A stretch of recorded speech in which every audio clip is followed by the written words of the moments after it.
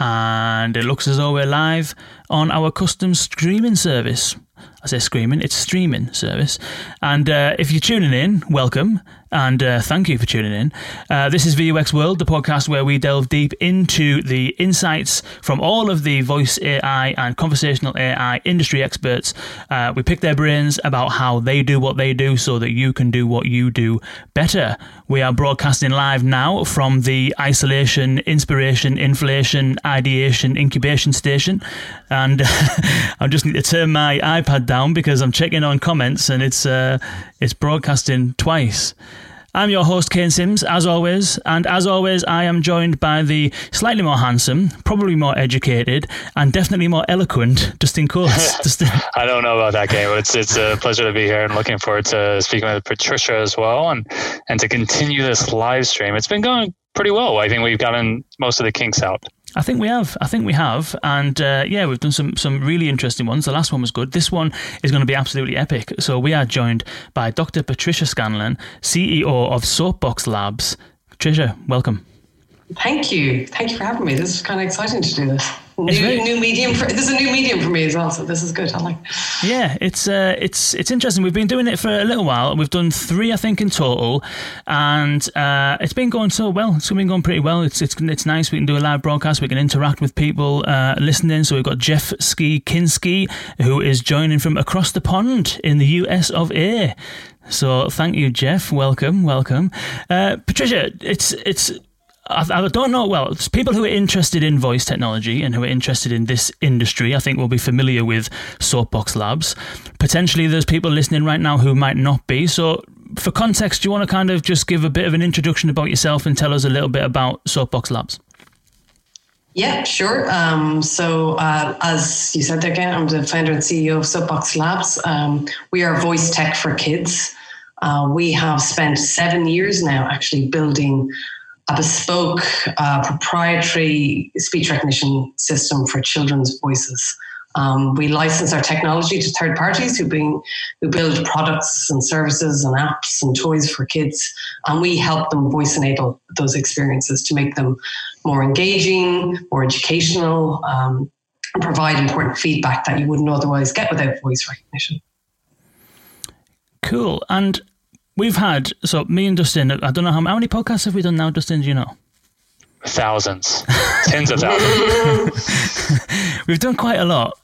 We've spoke to many different people from across a whole load of different companies, some of the kind of big establishments, some startups, and not necessarily on the podcast, but just in general in this landscape. Sometimes it's not uncommon to find, how can I put this, a hammer in need of a nail, or a hammer searching for a nail.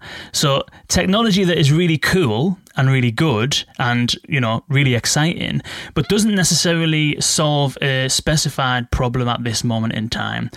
But with Soapbox Labs, what I absolutely love, and I'll put the link in the show notes to the TED Talk that you gave last year or the year before, whenever it was, but it's really, the founding story is interesting, and the need that so essentially what I'm trying to say is that the company was founded out of the basis of an actual need and establishing a real issue that speech technology can solve. So do you want to tell us a little bit about that story and how you identified that issue, what issue you solve, and how you come across founding Soapbox Labs in the first place? Yeah, sure. Happy to. So I am an engineer by training. So I've a degree in electronic engineering. I spent a couple of years as a software engineer before I started a PhD in 2000 in doing speech recognition. So the PhD was doing audio and visual speech recognition, which meant augmenting noisy speech signals using lip reading, basically getting computers to lip read to augment noisy acoustic signals. So I spent 5 years on a PhD, and I spent time in Columbia University in New York, IBM Research in New York. And then when I finished my PhD, I spent 7 years working with Bell Labs, which was Lucent Technologies when I started, then Alcatel-Lucent, and it's Nokia Bell Labs now. So during that time, most of my career was spent on just working on speech recognition, different applications, different areas. But it wasn't until 2013 when I actually was watching my daughter, who was 3 at the time, learning to read.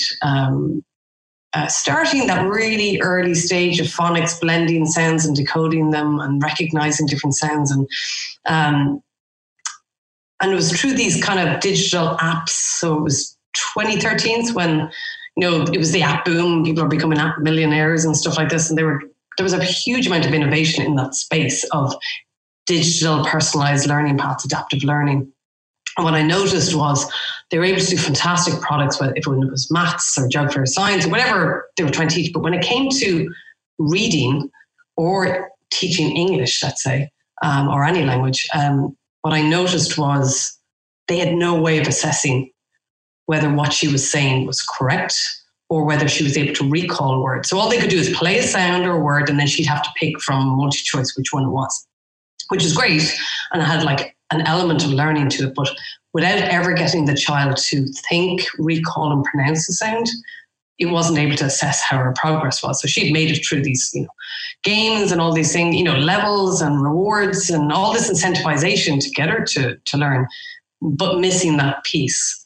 And to me, having spent my career in speech recognition, it was fairly obvious that it was missing a very essential component, and that is being able to do what a helpful adult is doing, which is you're helping a child to read, you sit alongside them, you listen, correct, prompt, encourage, feedback to the kid, and they progress very rapidly. Actually, if you spend like 15 minutes a day with a child reading aloud and practicing, their literacy rates go up really, really high. Unfortunately, most kids don't get that time, through busy lives, or just they don't have the helpful adult, or they're not in schools, and we can talk about that in a little bit. But for me, it was a case of there's a missing piece to this that's very obvious.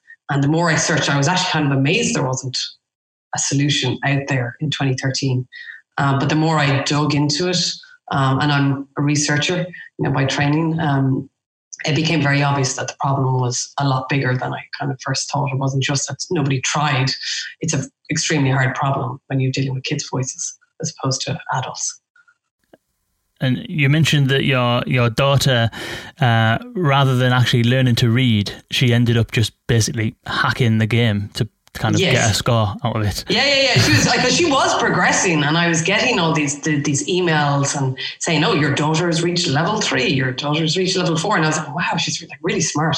And then when I quizzed her on it, she'd be like, just like. And when I started watching, I realized the multi-choice was easy to game essentially. Well, not easy, but she was kind of like, okay, I tried that one last time, and that one must be this one. And she'd go off like, so yeah, hacking the game was a talent that she acquired rather than learning to read at that stage. But it just kind of really shone a light on the fact that there is a problem. People are trying to solve it through multi-choice, but that's not the solution. And that area will never progress without a voice text solution. And that was very much it. And also learning, because when you're looking at a child, you see the problem, but you also see the hurdles, right? You see the fact that young kids are never on their own, right? They're never going to go in. A 4-year-old, 5-year-old is never going to sit quietly in a room on their own. They're always going to have parents talking in the background, siblings, TVs, or they're in classrooms, or they're always in, it doesn't have to be crazy noisy, but real world environments. And, watching how they interact with technology is not how adults interact with technology either. It tends to be a bit more crazy or free or, unpredictable if you want. So, the other thing I saw as well out there was that anybody who was pertaining to do speech recognition for kids was working off these really old systems, right? Like some of them was developed 15 years ago, and these quiet environments, or they'd expect a headset mic on a child, a very high quality USB headset mic. I mean, I don't know if you know any 4 or 5-year-old who sit there without breaking it or touching it. So when we looked at this problem, we went, if we're going to address this, we want it to work for young kids, their voices, their speech behaviors. We want it to work in real world environments, uncontrolled and without headset mics and all that. And we want it to work for education, right? So it's not just this off the shelf speech recognition solution either. So we set ourselves quite a few challenges. And that was 7 years ago. Yeah. I mean, it's been a while. And we'll get into what some of those challenges were, because I know that there is some distinct differences in terms of the way that kids talk versus adults and how that might present complications on the speech recognition side, and we'll kind of get around to perhaps talking about the technology and stuff like that. But first, congratulations on the funding that you've just raised recently. And Jeff had actually commented here as well in the LinkedIn chat about that. So yeah, congratulations on that. What is the kind of like, where are you at now in terms of Soapbox Labs? And then what is the kind of plan for the funding? What's the kind of like the what are you going to do with it? What's the next stage? What's your vision kind of thing? Yeah, this is a scaling growth phase of the company now. Like, I mean, we went pretty deep on the technology solution because we wanted a state-of-the-art solution. So we continued to invest. I've often likened companies like ours, like deep tech companies and software, to be more akin to biotech or med tech, where you need to have patient capital. You need to have patience. You can't rush products to market. I mean, anybody, in the AI space will acknowledge that these systems, you can release them quickly, but they'll be fairly mediocre, solutions. We didn't want to be one of those, right? We felt there was enough of that on the market. What we wanted to do was invest deeply in the tech, the proprietary tech, the data, the solutions, the targeting, the kids, the privacy, the architecture. There were so many components of this that we needed to get right. And invest deeply in. And we've raised over $11 million dollars now in total to do this. And now it's time to put the foot in the accelerator and scale commercially. So this is kind of the commercial product phase of the company. So we'll always have an element of R&D in the company, quite a strong one. We'll always continue to innovate, but it's definitely more about the scaling of the product, particularly in the US and Asia. And the potential of that is huge as well, isn't it? So if you think about the number of kids on the planet, every single one of them presumably would like to learn to read or will be on that journey kind of thing. I know that there is some parts of the world where, unfortunately, it's probably not quite as easy as in other parts of the world. But there is a huge number of kids that are growing up learning to read, and, schools being really kind of under pressure, growing class sizes, all of that kind of stuff is, the pressure on the education system. And so the opportunity for something like this is huge. Do you want to kind of like explain a little bit for people tuning in, what for the solutions that you have, what would be an example of a use case, just to try and help people put it into context in terms of where this stuff exists and how it realizes itself in practice? Do you want to kind of give us a bit of an overview of what some of the solutions are? Yeah, I mean, so, reading is a foundational skill in education, right? I mean, you spend a certain number of years of your early education learning to read. And then once you've achieved reading fluency, you can read to learn.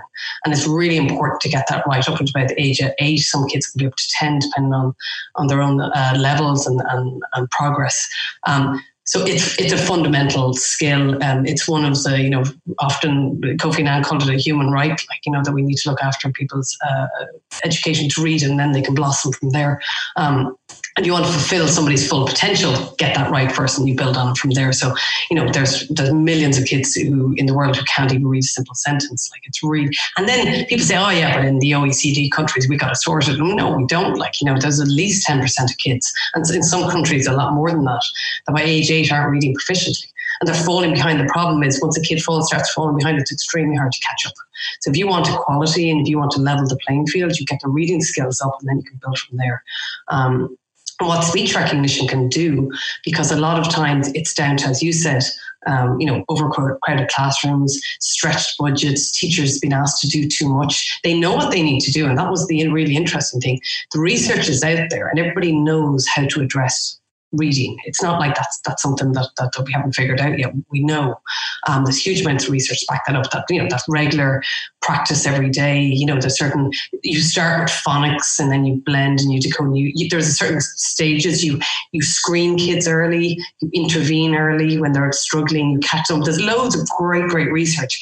But then you give that to a teacher who's already stretched. What are they supposed to do with it? No, they're not getting any new resource. And a new resource when it comes to reading has to be a person, and that's expensive. That's a really expensive way to help teachers to do it. So speech recognition can help by listening. So let's say the child is engaged in a fun kind of animated reading game, like where they have to use their voice, they have to read the words, or maybe they have to blend sounds together to get words. And then, it's like it's part of the game, or they read a sentence, or maybe they're reading just an interesting book, but to get to the next page, they have to use their voice and enables, and they can feed back to them the problems they're having, or it can give them a prompt, or can correct them, or they can see it and they can try again. There's so many things, the voice technology behind a reading game, and this applies equally to English language learning or any language learning, that kids can get that immediate feedback. And that's what we were striving to do. So when our goal is to have a service, and what we've delivered is a service that,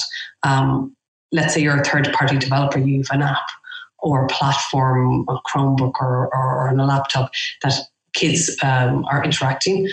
You can have the child read a word, sound, sentence, passage. The audio is sent to us, and in near real time, we respond with scores of how well they've said the word, down to the phonetic level, so we can actually be able to feed back to the teacher, the parent, or the child, and that's totally up to the ed tech developer or the education developer about how that feedback loop happens and what's presented to the child, what's given to the teacher in a dashboard, or what's fed back to the parent. But it's that reinforced learning, is closing the loop on progress, flagging up to the teacher or the parent that the child's having issues in these areas. When they sit down with them, and when they do get that precious one-on-one time with them that is difficult to get, that it's very productive. That they can hone in exactly. And what they can do is then catch kids who are falling behind. Because often what happens in the education system is we have these summative assessments that happen maybe once, twice a year, but you've lost months at that point if a kid has fallen behind. And teachers always say what they would love to spend more time is assessing each kid in the class, just to keep an eye on where they are, but they just aren't given the time to do it, or the resources. So this is a tool that can, level the playing field potentially, catching all kids up. Doesn't matter if you're overcrowded classrooms or whatever constraints is on that child. And often some kids are lucky enough to have a parent that can sit there and have time with them every day, but a lot of us are busy, more so these days than any time. And some kids just don't have a helpful adult that can help them at home, and that's important too. And all these areas where a parent doesn't have the native language, there's lots of scenarios where you can bring in some speech technology can be very objective. It can actually not. There are biases against certain accents or interpretations and stuff if we build it right, which we have done. So all those things can contribute to advancing a child's literacy, which is really important.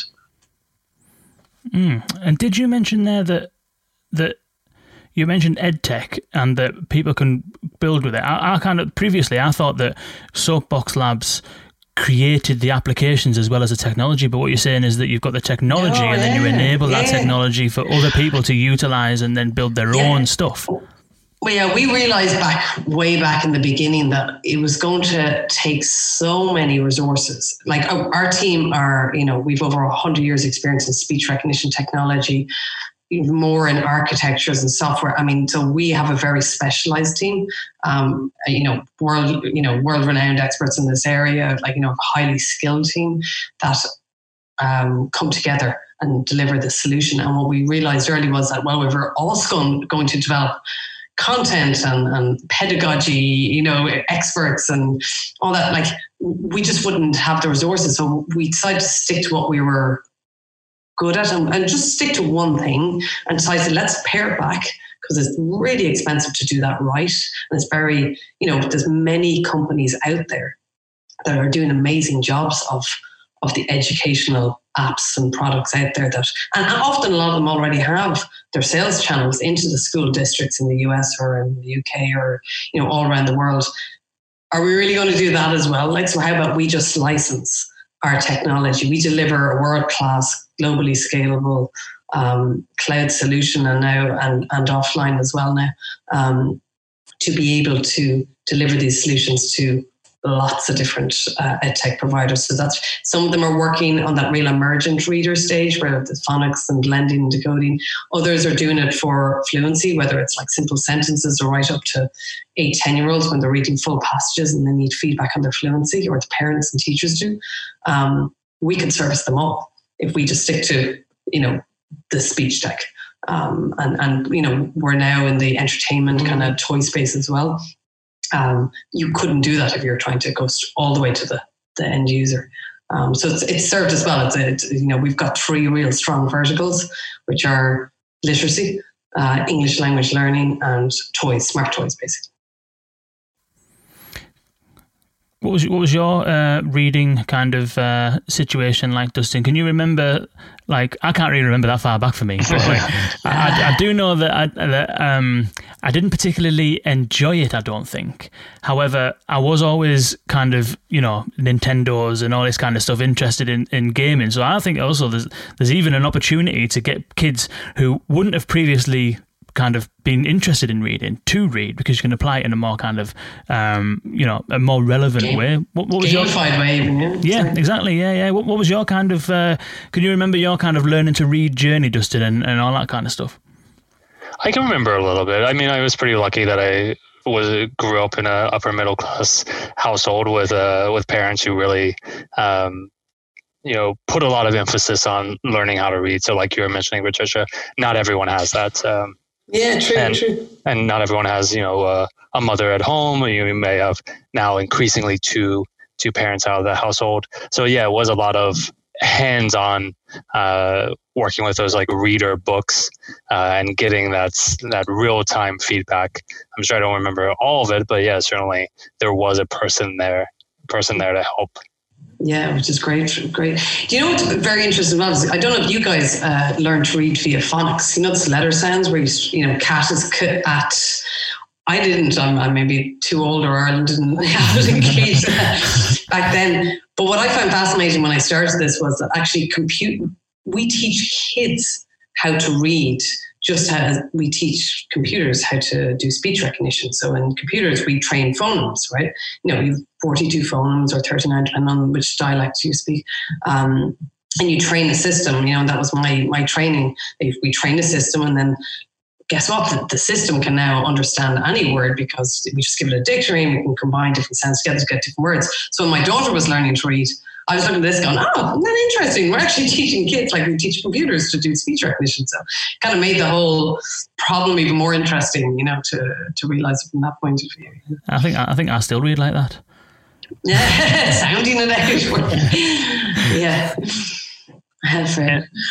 Patricia, you were talking about your 3 verticals, and it's not just literacy, it's entertainment, it's toys as well, but all focused around kids. You mentioned earlier there's also some challenges around the speech recognition for kids. What is it beyond just the environment or the fact that they're around people? What is about the way that kids speak that makes it more challenging for speech recognition? Yeah, absolutely. So, I mean, kids are physically very different to adults, right? So they have shorter, thinner vocal tracts and smaller vocal folds. So what happens is then that the voice is physically, if you were to look at it, you think about it, an adult male has kind of lower voice, an adult female tends to be overlapping but higher. And then a child, and the younger the child, it gets further and further away from what an adult voice sounds like. It can just lead to, very distinct differences in where sounds appear in the spectrum. And what humans do is we kind of tune into that it's a kid's voice, or, just as we would with accents. But when you have built a system and you've trained your acoustic models on adult data, it makes it harder to understand kids, and particularly the younger they get, the bigger and bigger these differences are. So what some people tend to do is to take adult speech and kind of pitch change it, or do some vocal tracks, VTLM and so on, and things like this. Okay, will never perform as well as getting real training a system on kids' audio. Equally, the child has very different speaking behaviors, right? So they elongate, they over enunciate, they over punctuate, they kind of stop and think while they're talking, and messes so badly with a system that's been trained on adult speech and adult speech behaviors. And then language, we as adults follow language rules more or less, right? Unless it's colloquial. But with kids, even like a 3-year-old, if you think about a 6-year-old, 8-year-olds, they all are learning the language rules as they get older. So how they speak and how they construct sentences is very different. So if you are solely relying on everything you've learned from adults, you can understand how it's going to fall over repeatedly for kids and deliver a really poor experience for them. So when we were looking at this problem in the early days, we had a couple of issues. I talked about the real world environments and headset mics and all these things, but we very much wanted to tackle the area of education first. I mean, like I said, we've using the same underlying technology. We've moved into the smart toys too, but that happened later. In the beginning, we were looking at, well, if you're going to take an off-the-shelf speech recognition system, first, if it works for adults, you're going to have problems, right? Secondly, you're going to take a speech recognition system that's been designed to predict what you're saying and kind of guess and approximate based on what you sound like you said, but also with your language model and all this NLP stuff that's doing a fantastic job when it comes to voice assistants and things like that. But if a child has been asked to say something on a page or read a sentence or a paragraph or identify objects or answer comprehension questions, that technology is basically, square peg round hole. It'll work if you really jam it in there and, but it's not a good fit and it will never perform as well as it should do. And it will never get to the point of being close to a human assessor. And that was really important as well. So that was kind of, there was a couple of many challenges we had to address to tackle this problem, with kids and education as well. Yeah. We'll throw this. If anyone has any questions for Patricia, Shane has said, really interesting. I need to check out VUX a lot more. Yes, you do, Shane. You certainly do need to do that. Good. Yes, thank you, Patricia. You are enlightening the brand here. Yeah, cool. Yeah.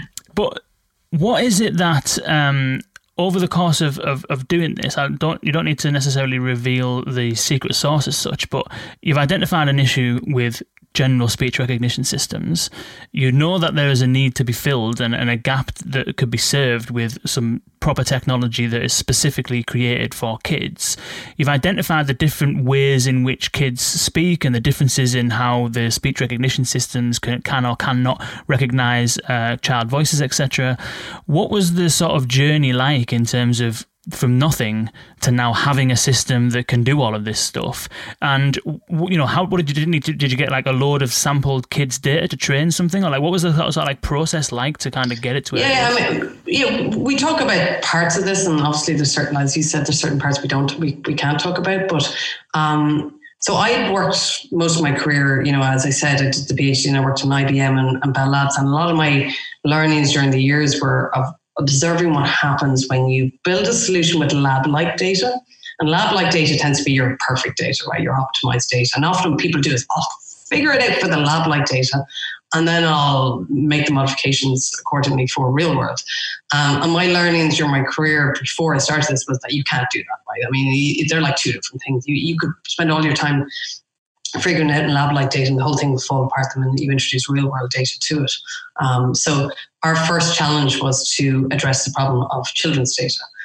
There's very little of it publicly available. It tends to be data that was collected 15 years ago in quiet environments with headset mics, with kids who are controlled. So there was an adult there controlling the data collection, because they were trying to get through the problem. Let's get 100 hours, let's get a couple of hours of kids' speech data. And, when I was observing my own daughter, both my kids over the years, I was saying, you can't control them, because the minute you stop controlling them, they'll behave differently. You have to let this happen naturally. And rather than, if you think about how you would use a smart assistant, right? You think, I need to get this information from Alexa or Siri. So you kind of straighten yourself up, you kind of gather your thoughts, and you address it in the optimal way to get the optimal performance, because sometimes it fails. Think about how a kid would do that. My 10-year-old will definitely, I've seen her try, she'd go, okay, what do I need? My 7-year-old will just blurt out whatever the hell he wants and then just be constantly disappointed when it doesn't work. So those systems are a long way off being able to understand natural speech or kind of spontaneous speech if you want. With kids, we had to address that. That was really important because they're not going to conform. We had to work with what we were given as opposed to trying to control the subject. So what we encountered was that anybody out there, any data out there, was all very controlled, very quiet. So we couldn't even start with what was publicly available, which is what people typically do first, right? And then they'll artificially add noise, or they'll try and change it. And so it's not natural. It's not real. You'll always have problems. You'll reach a ceiling and you'll never get any better than that. That's just the reality of the problem. We've seen it repeatedly. So addressing the problem for us meant real world speech, right? Uncontrolled real world speech. But, anybody who knows kids don't work with kids and animals, like, for good reason, because they're really hard to get any form of compliance. They don't care. They get bored so quickly. So look, a lot of what we did was to try and work with that. And it's been many years figuring out how to address that, because, we've often encountered people saying, "Oh, but I've a million samples of all these things." Yeah, of kids speaking. You go, yeah, but it's a million samples of kids saying the same things over and over again. Not interesting. Not interesting to build a robust system. So, to be thoughtful about many different aspects of the problem is a lot of where our IP lies. It's understanding at a very deep level. So everybody in the company, we've 22 people in the company now, and, everybody's gone on a journey together to figure this out. They are probably one of the few child speech recognition experts in the world now, because I don't think any company has spent as much time as us very thoughtfully thinking about the problem, from the data to the acoustic models, to the language, to the behaviors, to the use cases and the applications. And it's been 7 years of being very thoughtful on that. That's now delivered a very robust solution to this problem. Yeah, that's it's true that when it's interesting how you can kind of gather that kind of data, because you're starting from absolutely nothing, and then it's probably one of the most sensitive areas. Kind of to, you mentioned don't work with kids and animals. Yes, that's because, kids can be unpredictable and do crazy stuff. So can animals. But also there's so much privacy concerns involved in doing anything with kids.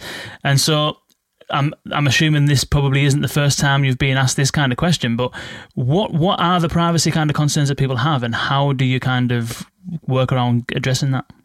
Yeah, so from the very beginning, right? So in 2013, I reached out to Privo, Privo. They're a safe harbor in the US, and they now do work in Europe as well, to engage with them to help me figure out how we could be compliant. And at the time, there was COPPA in the US, which is the Children's Online Privacy Protection Act. And they had already introduced the concept of audio and video had to be compliant. You have to get consent and things like that. While GDPR was like years off at that point. So we figured out our obligations around this, how we could do this right now. It was not cheaper and it was not quicker to do this. It was actually quite a laborious, expensive process to figure that out. But we reckon, and at that time it was 2013, right? It was the Wild West of data collection. I mean, people were sucking up data. Nobody really understood what the hell was happening, why it was happening. And, number one, I understood the value of data from my time in Bell Labs and IBM. But two, I was a parent. So I understood how I would feel about, data and the privacy constraints around that. So, it's very hard. It's very hard to be a small company and try and compete with the big giants and everybody, the tech giants and stuff who are doing this. But we reckoned if we stayed on the right side of this, we would be in a better position down the line to be able to stand over what we do. So we don't have any competing business models. So we don't make money off product placement or search ads or anything like that. Our only revenue source would be from our speech technology. And in that way, we can be transparent in how our data is used, that we won't use it to, the audio data won't be searched, won't be targeted, information won't be taken to target kids or used in any other way other than to improve the speech services, which is really important. So we're probably one of the few independent speech recognition companies in the world now.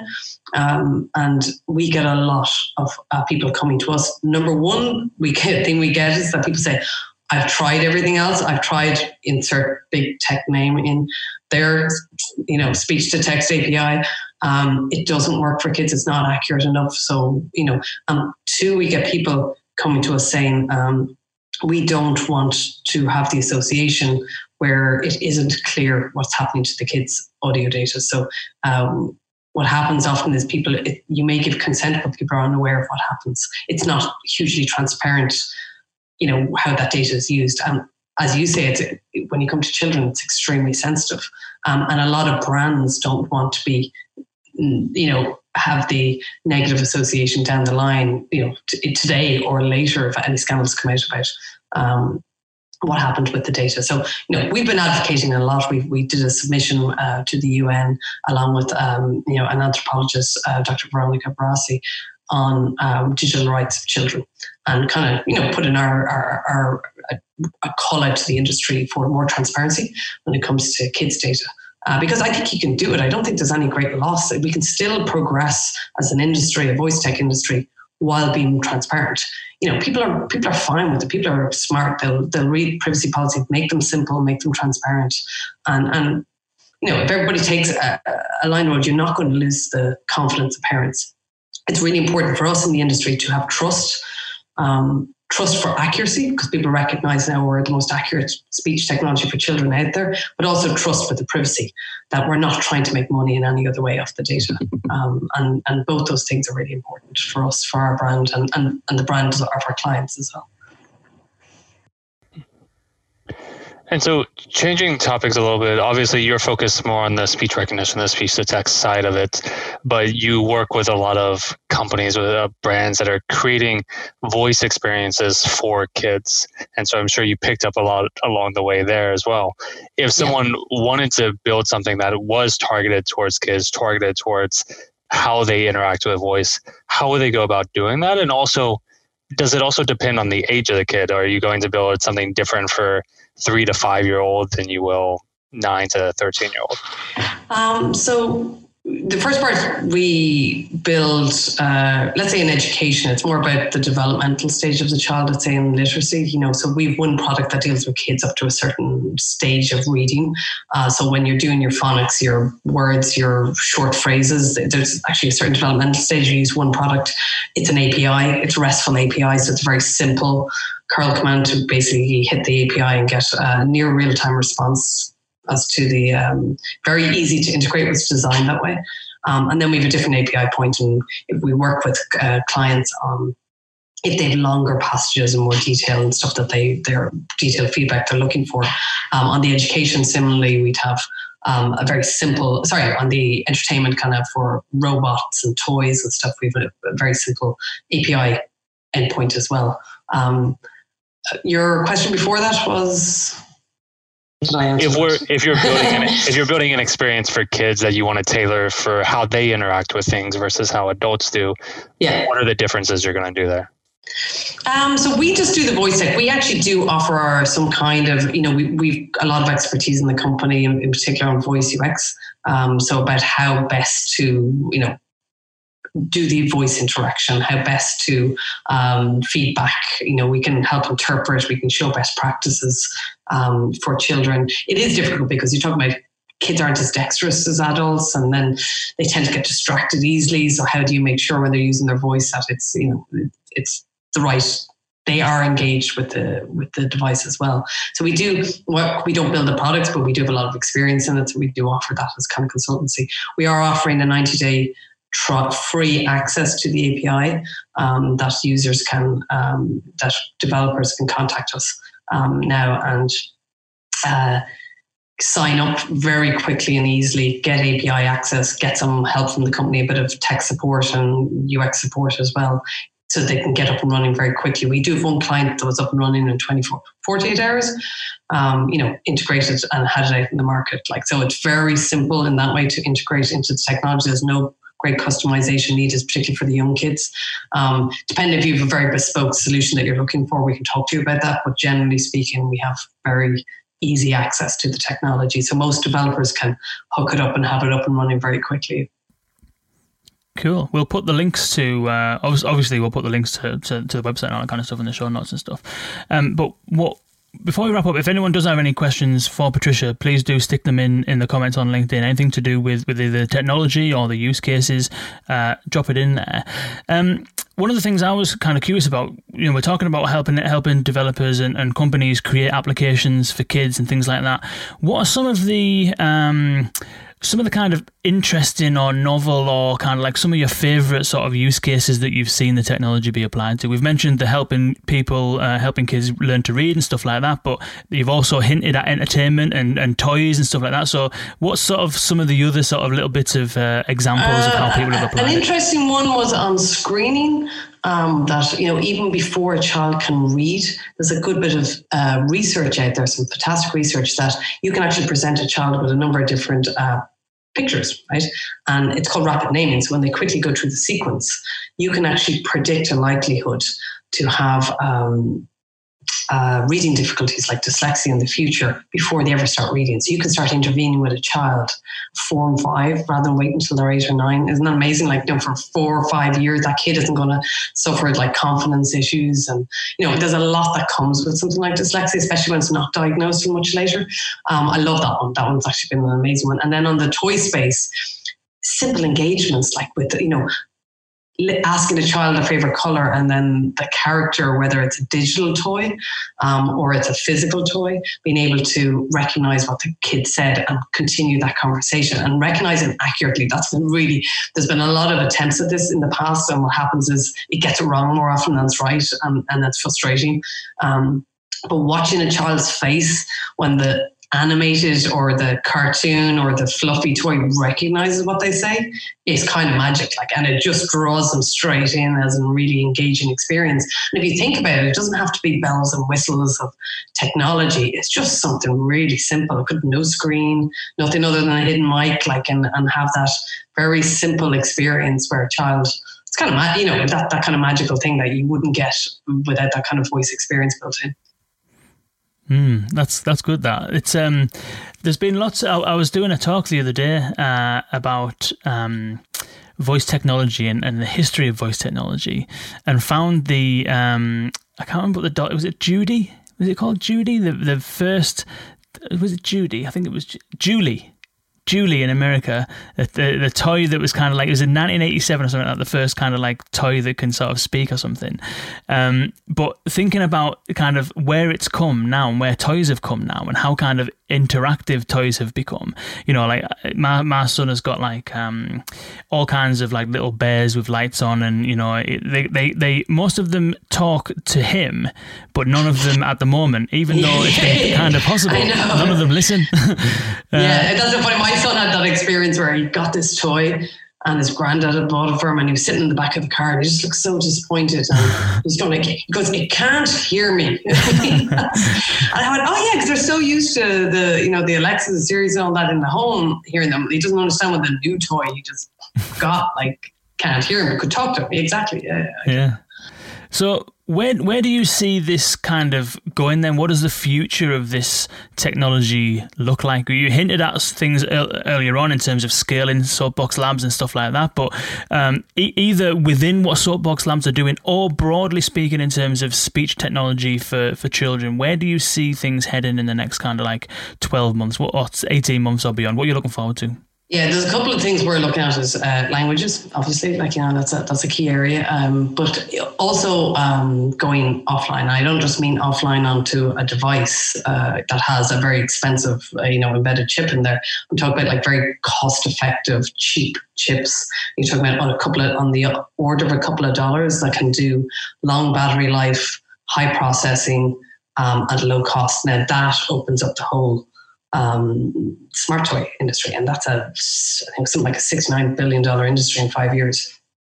If you're doing that and cutting the snips on the whole needing to go to the cloud, that changes everything, right? That changes privacy issues. It changes, how much a battery is drained every time you Bluetooth to the, or to the wireless or something like that in the home.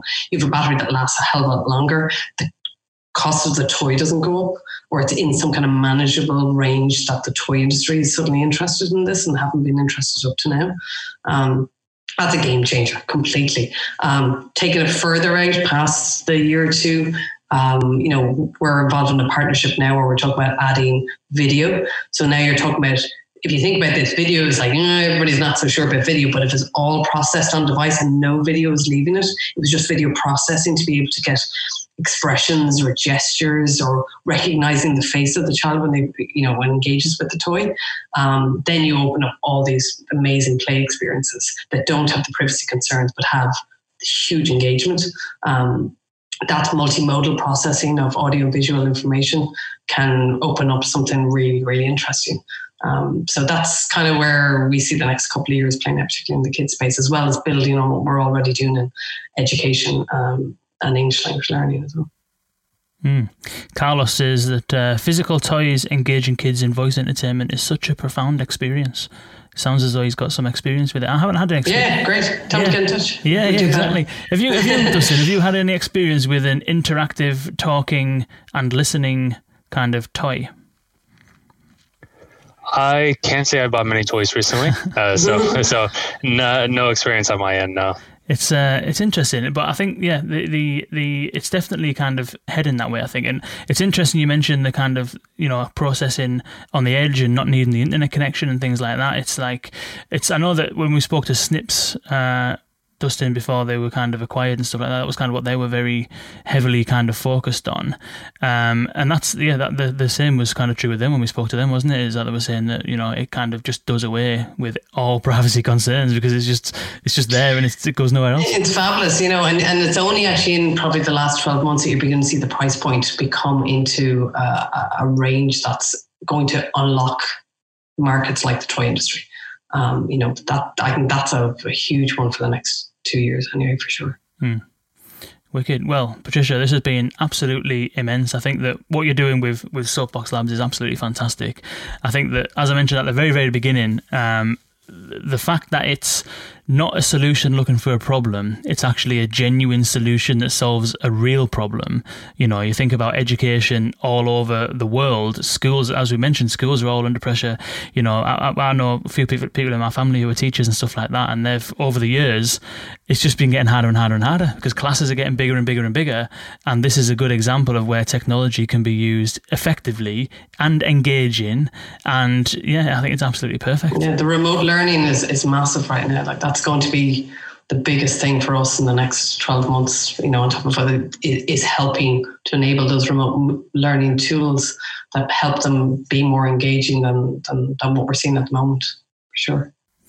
Wicked. Well, this has been absolutely fantastic. Thank you everyone for tuning in. Thank you, Patricia, for joining us. Where can people who do want to, if they want to take you up on that free 90-day offer, if they want to kind of find out more about Soapbox Labs and investigate what's going on or use the technology, what's the best way for people to go and do that? I think you can go to our website, soapboxlabs.com, or contact us at hello@soapboxlabs.com. We can help set you up. Thank you. Cool. Nice one. Thanks very much. And Dustin, it'll be another one. Is it next week? Same time next week, I think. Perhaps. Maybe. Let's do it. If we're not already doing it, let's do it. Yeah. It'll be coming at some point next week, I believe. So from me and Dustin in the Isolation, Inspiration, Amplification Station, and from Patricia of Soapbox Labs, thank you very much. It's been an absolute pleasure. Thanks for having me, guys. Take care. Until next time, see you later.